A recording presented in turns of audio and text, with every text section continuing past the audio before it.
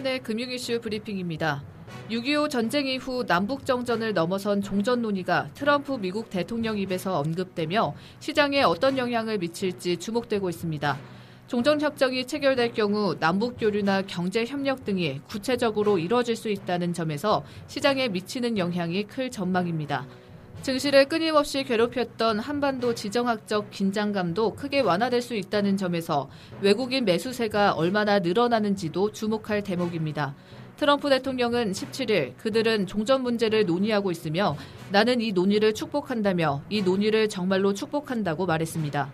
트럼프 대통령은 이날 미 플로리다에 있는 자신의 개인 별장인 마라라고 리조트에서 진행한 아베 신조 일본 총리와의 정상회담 모두 발언에서 사람들은 한국 전쟁이 아직 끝나지 않았다는 걸 깨닫지 못한다며 이같이 밝혔습니다. 현 정전협정을 대체하는 종전협정 체결이 오는 27일 문재인 대통령과 김정은 북한 국무위원장의 남북정상회담 의제로 논의되고 있으며 이를 트럼프 대통령이 지지한다는 의미입니다. 트럼프 대통령은 북미 정상회담은 양측 간 원활한 협의를 전제로 6월 초 또는 그 이전에 열릴 수 있을 것으로 전망했습니다. 외국인 자금 유입에 걸림돌이 됐던 이슈는 크게 4가지인데요. 기업들의 이익 증가세 둔화와 수출 증가율 둔화, 반도체 업황 둔화, 한반도 지정학적 리스크 등입니다. 한반도 종전협정이 어떤 내용으로 진행될지 두고 봐야 하지만 일단 국내 증시 상대 매력도를 떨어뜨렸던 요인 하나가 제거된다는 점은 긍정적인 이슈로 작용할 전망입니다. 1987년 7월 문을 연 용산전자상가는 2000년대 초반까지만 해도 연매출 10조 원을 웃돌아 아시아 최대 규모 IT 메카로 불릴 만큼 상권이 발달했었습니다. 하지만 온라인 쇼핑이 확산되고 주력 상품이던 PC 수요가 급감하면서 용산전자상가 상권은 몰락했습니다. 용산전자상가의 평균 공실률은 20%가 넘을 만큼 상권이 위축됐고 현재 용산전자상가는 소매 기능은 거의 상실하고 온라인 전자제품의 창고로 변한 상황입니다. 용산전자상가가 상권이 되살아날 기미가 보이지 않자 서울시는 지난 4월 3일 이 일대를 도심재생으로 되살리겠다며 Y밸리 혁신사업을 발표했습니다. 이곳에 젊은 창업 인구를 끌어들여 활기를 되찾게 한다는 것이 핵심이며 2020년까지 약 200억 원을 투입할 예정입니다. 서울시는 Y밸리 혁신사업이 성공할 것이라고 자신감 넘쳐하고 있지만 상인들은 상권을 활성화하려면 전자제품 매장만 가득한 용산전자상가에 다양한 놀거리와 볼거리 매장이 들어서야 한다고 말합니다. 일본의 대표적 전자매장이었던 아키하바라가 침체에 빠졌다가 다시 살아난 것도 전자제품 매장 위주의 상권에서 애니메이션과 게임 관련 문화, 엔터테인먼트 유통공간으로 바뀌면서 경쟁력을 회복했기 때문입니다. 용산전자상가가 현재 고전하는 것은 사실이지만 미래가치 측면에선 용산이 최고의 입지를 갖추고 있다는 점에 이견이 없습니다. 용산역 일대는 이미 초대형 주상복합과 아모레퍼시픽 등 대기업 사옥이 줄줄이 입주하면서 스카이라인이 바뀌었습니다. 실제로 용산전자상가 일대에선 큰손들이 토지와 상가를 매입하기 위해 이미 움직이고 있습니다. 대형 상가 중 하나인 낮은 상가는 사모펀드와 디벨로퍼가 서로 매입하기 위해 혈투를 벌이고 있습니다. 조현민 대한항공 전무가 월스트리트저널 홈페이지에 메인에 등장했습니다. 월스트리트저널은 17일 돌아온 땅콩 분노, 또 다른 대한항공 임원이 곤란에 처했다는 제목으로 조현민 전무의 소식을 전했는데요. 매체는 한국 경찰이 대한항공의 임원이자 대한항공 회장의 딸이 연루된 폭력 사건을 수사 중이라며 몇 년 전 대한항공을 국제적 비난의 중심으로 몰아세운 땅콩 분노 사건에 대한 추억을 되살리고 있다고 보도했습니다. 이 기사는 한국 시간으로 18일 오전 월스트리트저널 홈페이지 첫 화면에 비중 있게 편집됐는데요. 15일 새벽에 고개를 푹 숙이고 인천공항을 통해 귀국하는 조현민 전무의 모습도 커다랗게 박혔습니다. 2014년 땅콩 회항 사건 당시 조현아 전 대한항공 부사장을 떠올리게 하는 장면인데요. 경찰은 광고 대행사 직원에게 고성을 지르고 음료를 뿌린 혐의로 조 전무를 불구속 입건했다고 17일 밝혔습니다. 조 전무는 피의자 신분으로 경찰 조사를 받게 됐는데요. 경찰은 미국 시민권자인 조 전무의 출국 정지를 신청한 상태입니다. 조 전무의 물벼락 갑질은 땅콩 회항 사건과 연결돼 해외에서도 큰 관심사로 떠올랐는데요.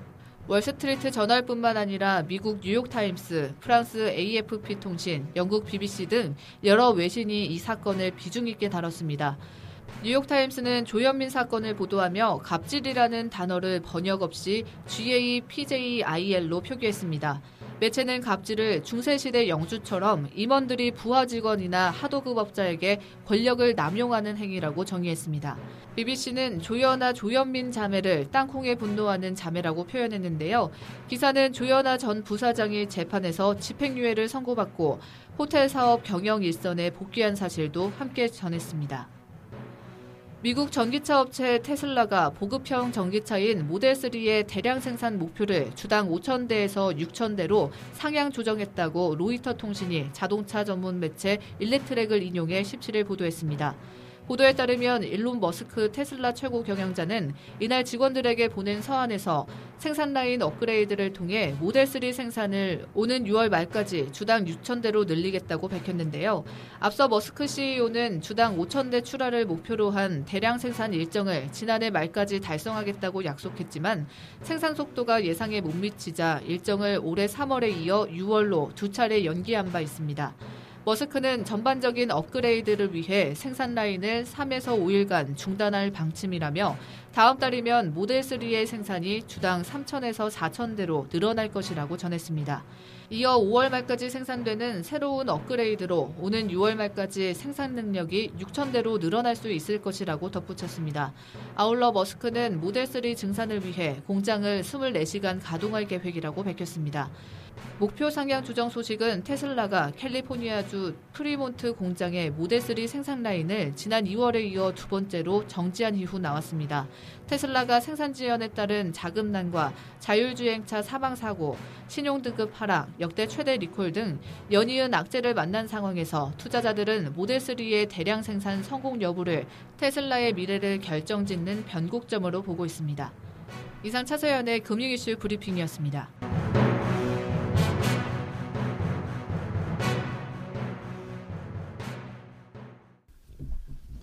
자, 한 주간의 이슈 브리핑 한번 볼까요? 먼저 첫 번째, 아니 한반도 뭐 정전에서 종전 얘기가 나오고 있죠. 이제 종전에 우리가 좀 그런 얘기를 했었죠. 아니 뭐 남북 정상회담은 과거에도 있었지만 종전은 처음이잖아요. 만약에 되면 그렇죠, 처음이죠. 네.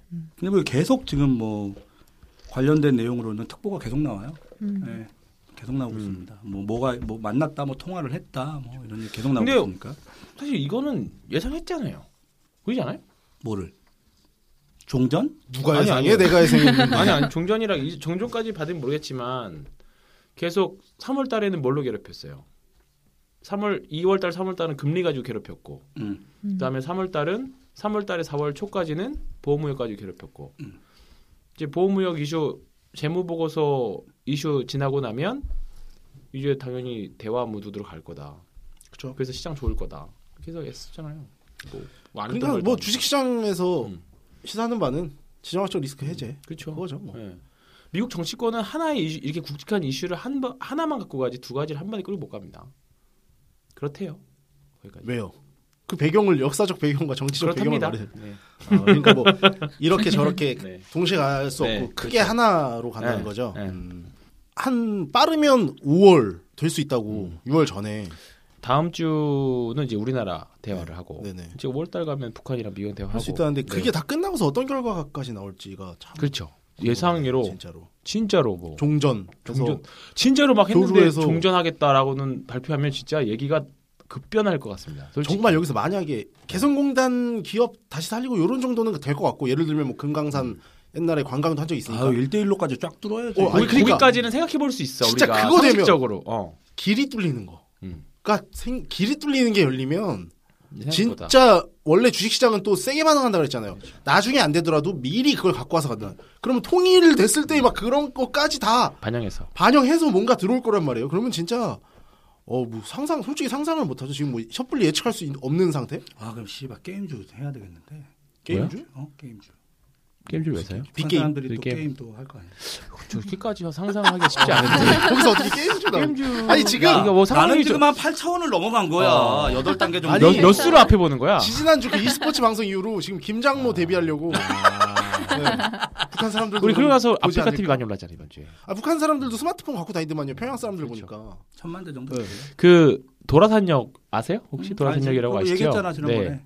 도로산역 가보면 그 출국사무소가 있다. 인천공항을 축소판을 만들어 놓고 언제든지 북한이랑 길 뚫리면 확장을 할 수 있게끔 만들어 놓은 게 도로산역이에요. 네. 이제 그러면 부산 이제 사실 우리나라 섬이잖아요 지금. 사실 뭐 반도이긴 하지만 위에가 막혀 있다 보니까 섬이나 마찬가지예요. 네. 다른 나라 가려면 배 타거나 비행기 타러 가야 되기 때문에 이제 북한이 가장 두려워하는 게 도로나 철도 개방해가지고 자기네들이 현실이 적나라하게 까발려 있는 걸 싫어하는데 이게 만약에 된다라고 하면 이게 진짜 달라질 수 있는 거고 정말 자신감이 있는 것 같아. 야, 좀 부산에서 괜찮아 뭐 이런 부산에서 마드리드까지 기차 타고 갈 수 있는 거죠. 아니 그러니까 그 전에 기차나 이런 걸 열고 개방을 하는 거 이번에 미국이랑 사이 좋아지면서 옛날 베트남식 모델 자꾸 뭐 얘기하잖아요. 개방을 해서 경제 발전을 단기간에 좀 이루는 거죠.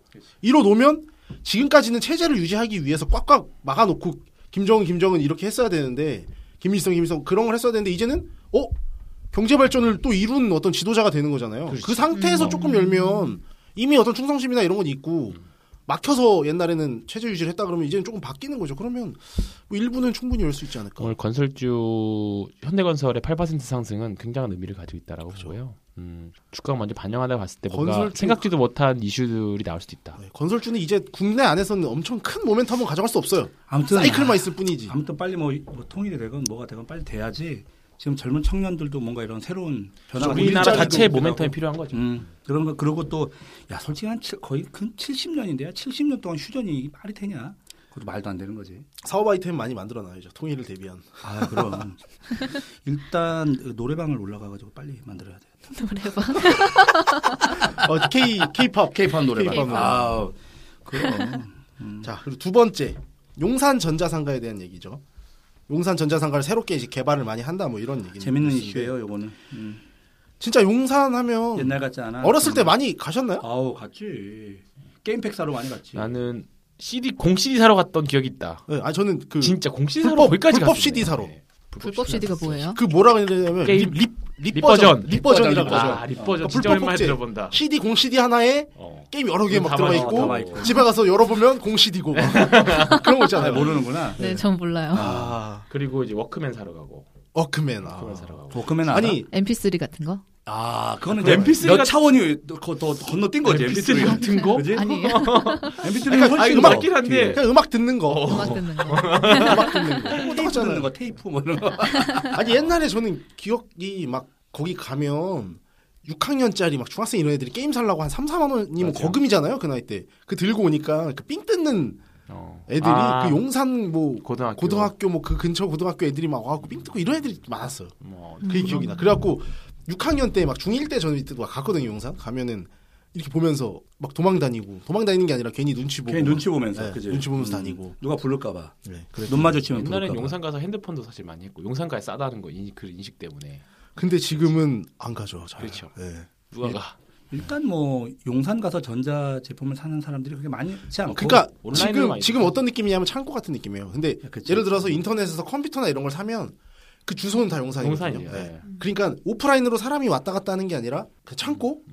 근데 이제 여기 이 기사 내용 중에서 아키하바라처럼 좀 그 발전시키겠다. 예, 그러니까 일본 그런 것처럼 막 게임, 애니메이션, 뭐 이런 것들을 막 길거리 볼거리를 많게 해서 좀 활성화를 시키면 좋지 않을까. 이런 것들이 되게 상인들의 아이디어. 근데 거기에서 종사하는 오랫동안 그런 상인들이 그런 걸 시도하기도 어렵고 어떻게 교육도 안 돼 있고 적응하기 과연 할 수 어떻게 보면 굉장히 심플한 내 그 사업 안에만 갇혀서 일을 하시던 분들이 또 많기 때문에 최근에 그래도 좀 새로운 산업으로 많이 또 유입이 됐다고 하더라고. 코인쟁이로 이렇게 그런 거 있다네. 다 그거 하고 있다고. 맞아요. 그런 얘기도 많이 하더라고. 채굴하고 채굴 하고 있다고. 그리고 광부로 또 제가 그 기계 살 때 그래픽 카드랑 이런 걸 막 구했었잖아요. 그 뻥튀기가 장난이 아니었어요. 예. 그걸로도 또 짭짤하게 그 유통 그래픽 카드 유통으로도 많이 버신 분들도 있을 거예요. 이게 진짜 빠르게 적응하시는 분들. 네, 그렇죠. 트렌드에. 아무튼 요번에 그 우리 전 PD는 3연상 간 거 팔아가지고 용산에 땅 사놓는다고 하더라고요. 그렇다고 하더라고요. 드래곤밸리 산다고. 드래곤밸리야. 용산이 드래곤 마운틴 아니냐? 그러네. 드래곤밸리는 다른 데구나. 근데 거기 땅 왜 사요? 거기 산 아니야 산. 야 안산도 산이냐 그러면 새끼야. 울산도 산이고 부산도 산이지 왜? 그러면 다 그래. 이상한 놈이네. 자, 세 번째 뉴스는 자 분노의 이슈지. 분노의 이슈. 약간 나라가 막 뒤흔들 정도로 큰 이슈죠. 사실 말하고 싶지도 않아 사실 이거. 이거 너무 심하더라 근데. 이거는. 아니 그거 다 들어보셨죠? 실제로 그 소리 지르는 유튜브에 올라왔죠. 그거. 깜짝 놀랐어요. 저는 그거랑 똑같은 음성을 들어본 적이 있어요. 어디서요? 그래서 소름 끼쳤어요. 예전에 저 김대건? 양재 있을 때 자취할 때 오피스텔 살 때 복도식이잖아요. 네. 정확히 옆집에 미친 여자가 살았어요. 그래서 근데 지금 생각해 보면 그 여자가 미친 여자가 아닐 수도 있겠다라는 생각이 드는 거예요. 그냥 저는 그때는 너무 그래서 조현민이었을 수도 있겠다. 막 약간 알아듣지도 못하게 팍 하는 그 소리 지르는 그거 있죠. 그거를 하루에 한 번씩을 계속했어요. 그 오피스텔이 넓은 오피스텔도 아니고 그냥 딱 소형 오피스텔이었는데 하루에 한 번씩 계속 나니까 이거는 어디 항의를 할 엄두조차 안 날 정도로 약간 저는 덩치도 있고 뭐 이러잖아요. 지나가는데 무서운 거예요, 약간. 아, 그렇지. 소름 끼치지. 네. 그런 사람은. 안에 문이 살짝 한번 열려 있는 걸 봤는데 그 유리가 입구 신발장에 있는 유리가 다 깨져 있어요. 어머. 와, 대박. 그래서 그냥 쓱 지나가고. 소름 끼쳐. 또 한 번은 그때 제가 회사가 가까운 데 있었잖아요. 점심 먹으려고 점심 때 잠깐 집에 왔는데 그 앞에 서 있는 거예요, 어떤 여자 한 명이. 뭐라고 중얼거리고 있었냐면 변태 새끼가 너무 많아서 막 이러는 거예요. 근데 그 복도에 생각해보세요. 그 낮 시간에 저랑 둘밖에 없거든요. 옆에 지나가는데 전 진짜 약간 그 덩치 작은 여자인데 무서워갖고 약간 옆에 지나가는데 막 저를 째려보면서 그러고 얘기하는 거예요. 그래서 정신병자구나 생각했는데 이 목소리를 들으니까 정신병자가 아니라 그냥 분노조절장애일 수도 있겠다. 진짜 똑같아요. 이렇게 막 이렇게 막 듣지도 못하게. 근데 이 사람이 분노 조절 장애인지 아니면은 근데 그 정도 되면 그 환경을 늘 그런 환경에서 그렇게 지랄을 하면서 살았기 때문에 그게 너무 자연스러운 일상인지 그건 알 수가 없는 거야. 근데 너 이제 조현민부터 이제 어쨌거나 땅콩부터 시작해가지고 지금 쭉 이슈들이 나오는데 이 집안 전체적으로 그런 관련된 이슈들이 너무 많이 거론되더라고. 그 어머니도 그런다고 기사 쌍투더 욕, 쌍으로 시작해서 욕으로 끝난다고 그렇죠. 일상이 그 정도로 소문이 자자하더라고 이쪽 분야에서는. 근데 어쨌든 이 기사는 쪽팔리게도 그 월스트리트 저널 메인에 나와가지고 돌아온 땅콩 분노 단어를 번역 없이 그냥 갑질 GAPJIL 이렇게 갑질이라고 그렇게 썼대요. 표현을 해놓고 이거 약간 권력 남용 이런 표현이라고. 그 갑질을 그 기사에서 정의해놓은 게 뉴욕타임스에서 중세시대 영주처럼 임원들이 부하 직원이나 하도급 업자에게 권력을 남용하는 행위 이렇게 정의를 해서 갑질. 자랑스러운 한국어가 하나 뉴욕타임즈에 등재가 됐어요. 그 조씨 집안에 대한 얘기들이 쫙 나오더라고. 그래서 조현아 또 그 오빠가 조태원인가 또 근데 그 친구도 또 신호 불법 한 다음에 운전해가지고 경찰 태우고 100m가 달려가가지고 그 사건이 또 한 번 있었잖아. 그게 기억나지? 그 사건이 기억나는데 그게 또 걔가 걔였어. 아무튼 그분부터 시작해가지고 근데 왜 그랬을까? 그 아버지가 교육을 잘못 시킨 것도 있겠지만 그 어머니도 참 대단하다는 얘기를 하니까 역시 이런 얘기들이 아니 땐 굴뚝에 연기가 그렇죠. 나겠어. 그지? 네, 어쨌든 굴뚝에다 대고 씨발 욕이나 실컷 쳤으면 좋겠다. 참 글로벌하게 좋겠다 씨발 막 금수저로 태어나서. 근데 이 친구가 지금 행복하겠어? 나는 이 친구가 전혀 행복할 거라고 생각하지 않거든. 아마 자기가 얻고 있는 것만큼 또 그만큼의 어떤 불행이 이 삶에 또 있지 않을까 이런 라는 거를 그 사람이 들은다 그러면 네가 뭘 알아 이만큼 가져봤어? 이 개돼지야 이렇게 생각하겠죠. 신입이 명함 나왔다고 명함 줬는데 내가 이런 명함 갖고 있을 필요도 없다고 버려버리고 이런데 와 대박 아니냐. 기사도 있었죠. 있었잖아 기사도. 아무튼 이제 글로벌하게 봤을 때는 우리나라의 국격을 떨어뜨리는 그런 또 사건이었다. 야 대한항공 광고가 1년에 300~400억 정도 쓴대 광고비로만. 근데 광고주들이 대한항공 광고를 따고 싶어 하지 않을 정도로 심각한 수준이라고 하더라고. 얘기 들어보니까. 아무튼 재밌습니다. 마지막 뉴스. 테슬라에 대한 얘기죠. 테슬라가 끼치는 영향이 우리한테 직접적으로 전기차 관련주들이라든지 굉장히 커요. 파산이냐 아니냐. 근데 이번에 이제 CEO 머스크죠. 앨런 머스크. 차량 생산 좀 늘리겠다. 토니 스타크의 모델 앨런 머스크죠. 그러니까 생산 능력이 6월 말까지 6,000대로 늘어날 거다. 이렇게 했는데 어떤 분석가들이나 전문가들은 그렇게 말했음에도 불구하고 그렇게 보고 있지 않아요. 사실 시장에선 불가능할 거다. 또 그냥 멘트다. 그리고 거기다가 이제 자율주행차 사망사고 있었죠. 신용등급 당연히 떨어졌죠. 그리고 리콜도 한번 있었어요. 네, 리콜도 있었고. 그래서 이번에 모델 3 그 한국에서도 예약금 받은 그거 있잖아요. 네. 그게 지금은 좀 부침을 겪고 있는데 그게 어떻게 성공하냐에 따라 갈리겠죠. 이거는 관심 갖고 봐야 돼요. 진짜 우리 시장에서도 한두 종목이 아니잖아요. 우량주들도 있고 뭐 일진 머터리얼즈 이런 것도. 그래서 전기차 관련해서 또 테슬라까지. 뉴스는 이 정도로 마무리할까요?